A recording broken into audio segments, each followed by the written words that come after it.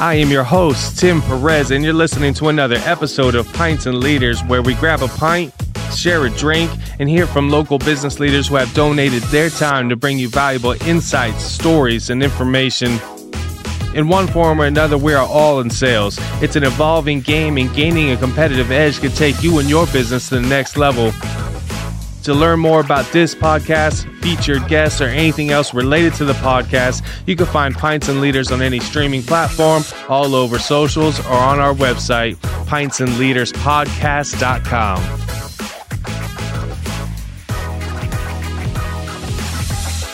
Welcome to Pints and Leaders Podcast. This is an episode where we grab a pint, share a drink, and hear from local business leaders who have donated their time to bring you valuable insights, stories, and information. In one form or another, we are all in sales. It's an evolving game, and gaining a competitive edge could take you and your business to the next level.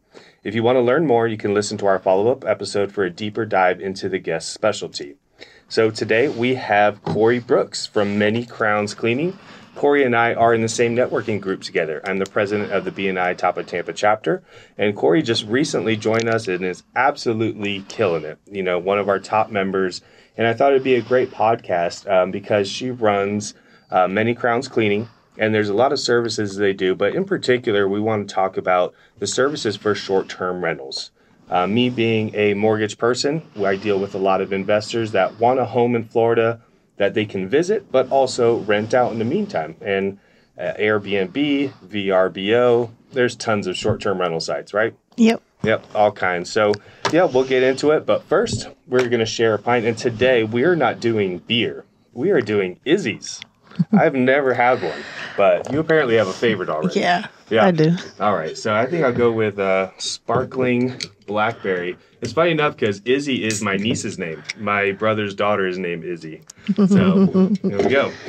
What you got over there? I have sparkling clementine.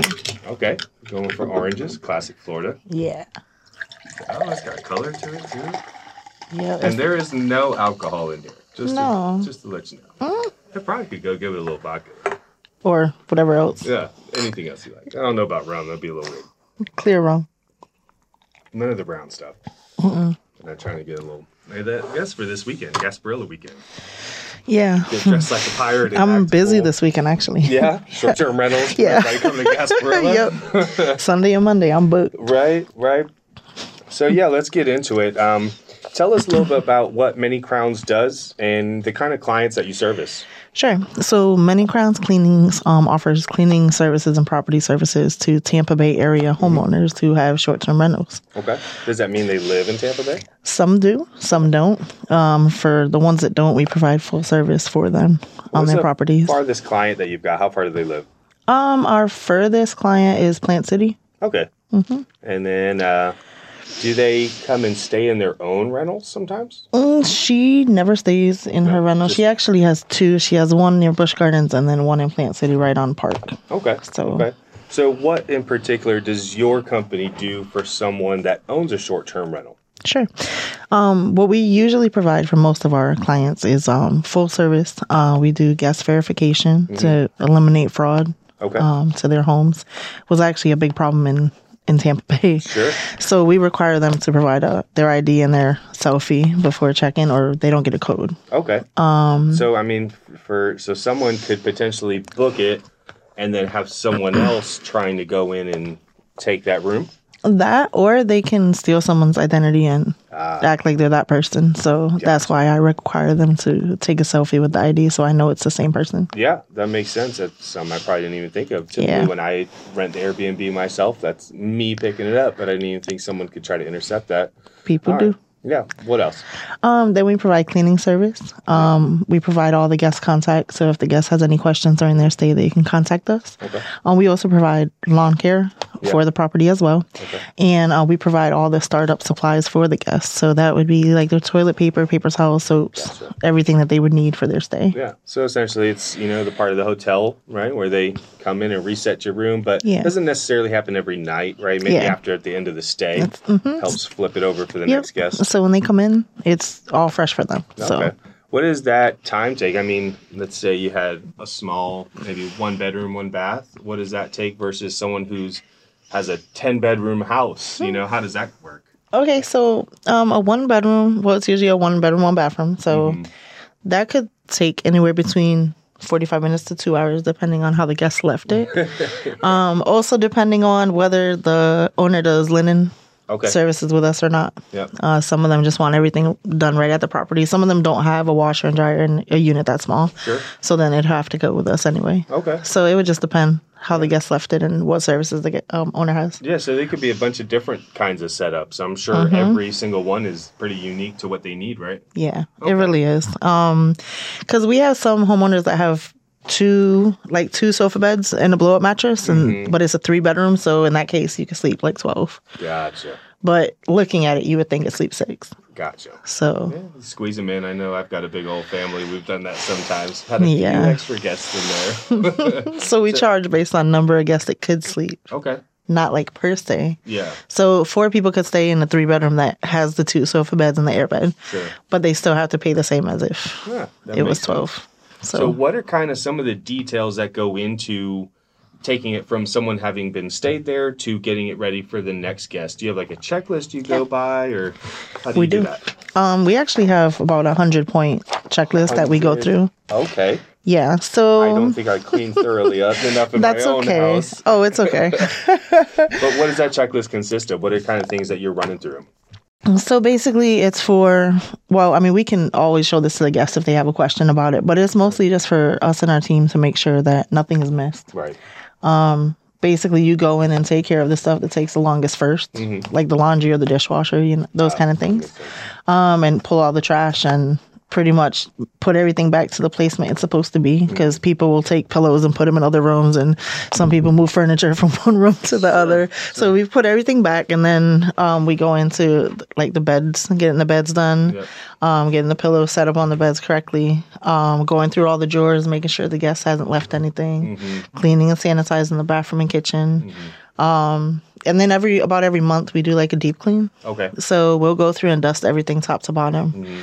I'll make sure like the window glass is all clean, the blinds are dust free, all those kind of details behind the furniture and all that. That makes sense. So what do you typically see as like the thing that guests notice, first? Let's say it wasn't your company, maybe they had complaints about the last one. What are some things that people miss when they get it ready for the next guest? Okay. The things that I see the most often is not checking the drawers, not checking under the beds, not checking in the cabinets, because sometimes when guests stay, they just put stuff back wherever. Well, that's part of the experience for the next guest. Right. When they open it up, they can tell if you cared about making sure it was right. They don't want the iron falling and hitting. For example, and they don't want like bowls and plates and cups all in the same. You got to be organized. Yeah. So you really take care of all of the details involved with making sure the next guest has a good experience, and that's probably the value in using a company like this, right? Yes. So let's say I owned a second property down on the beach, and I like to use it as a short-term rental. I live pretty close to the beach. It's about half hour. But what are some of the reasons that someone that may own that home may not want to be the one servicing it as well? Okay. I would say the main thing would be time that you'd have to invest in it. Yeah. A lot of people don't have time to do that with their regular jobs, even work from home people. They don't want to be dealing with the in and outs of that. A lot of people just want to put the money in and just have the money come back. Sure. They just actually want to just be investors. So we can take away all the worry that has to do with getting the property ready, dealing with the guests. They don't have to deal with any of those things unless it's something that we can't take care of, like a plumbing issue or the AC goes out or something like that. Yeah. Other than that, we can pretty much take care of the property full service for them. Very nice. So if there were some kind of mechanical issue or plumbing or electricity, how do you go about that with the person that owns the property? Kind of just coordinate with them? Do they have to take it off listing till it's fixed? How does that work? It depends on what the issue is. Yeah. Usually, like right now, we have a home that had like a plumbing issue, so they had to put a hold on it for 3 days while they had to wait for the plumber to come out and do the repairs and stuff. Another one, they had a roof leak, so they had to close it for like 2 weeks to take care of that. But they used that time very well. In fact, they actually remodeled the inside while the roof was in process, so they didn't have to block it off twice. Yeah, that's brilliant. Yeah, so they like refaced all the cabinets, changed out the vanity in the bathroom, redid all the flooring, did all that kind of stuff. Hey, well, it's down. Might as well go attack it with a bunch of other things, right? Yeah. Advice to all of you that have Airbnbs. If you're down, go ahead and fix everything that needs to be fixed. Yeah, because especially going into the season, this is a very important season for short-term rentals. Yeah. From February to May. Okay. Because it's spring break. Different times for different countries and different areas of this country. Yeah. So we start getting spring breakers mid-February. Yeah. All the way the high to school kids starting, the college kids. All the way to like Mother's Day. So, yeah. So, I mean, for a service like yours, it obviously, costs money. Let's go to the one-bedroom example. It takes you, let's say, an hour and a half. What if I'm owning it, what is that charge to me like? Okay, so the charge isn't to you because the guest always pays the cleaning fee. Ah, okay. Tell me a little bit about that. How does that work? Sure. So let's say that you're using Airbnb as your platform. So when you create your listing, it asks you what's your fee per night, what's your cleaning fee and all those things, pet fee and all that. So you can ask your cleaner, what do you charge? And then it goes to the customer. So then when the customer books, the cleaning fee goes to you. Right. And Airbnb does not take a percent from the cleaning fee. Okay. They only take the percent from only the booking fee. Okay. Yep. So all in all, as the owner, I'm not paying any more money. That's getting passed on to the guest, in their booking fee. Right. And our cleaning fee covers, for most of our owners, all those supplies that we leave the guests. Right. So if it's a one bedroom, it might take that time. But we also leave them 2 toilet papers, 5 dishwasher pods, 5 laundry pods if they have a washer there. Yeah. 2 toilet papers per bathroom. It would be obviously a 1 bathroom for a 1 bedroom. 3 trash bags. I mean, if they stay for the weekend, you don't need more than that many. Right, but if you book for a month, then you can obviously just get your own supplies more than that. But we get you started. Yeah. The little hotel soaps and stuff, we leave that for you. So very nice. Do you have any, do you do branding for yourself when you do kind of those, or do you just use whatever? How does that work? I'm glad you asked that question. So we actually just started doing our stickers on the paper towels and the toilet paper so they know that it's new. Yeah. And also, I've just gotten this planner, which is just kind of something that we did within the company. Yeah. But as far as the soaps and stuff go, no. We order them from Amazon. Okay. Or we order them from DZ Textiles, which is out of Orlando.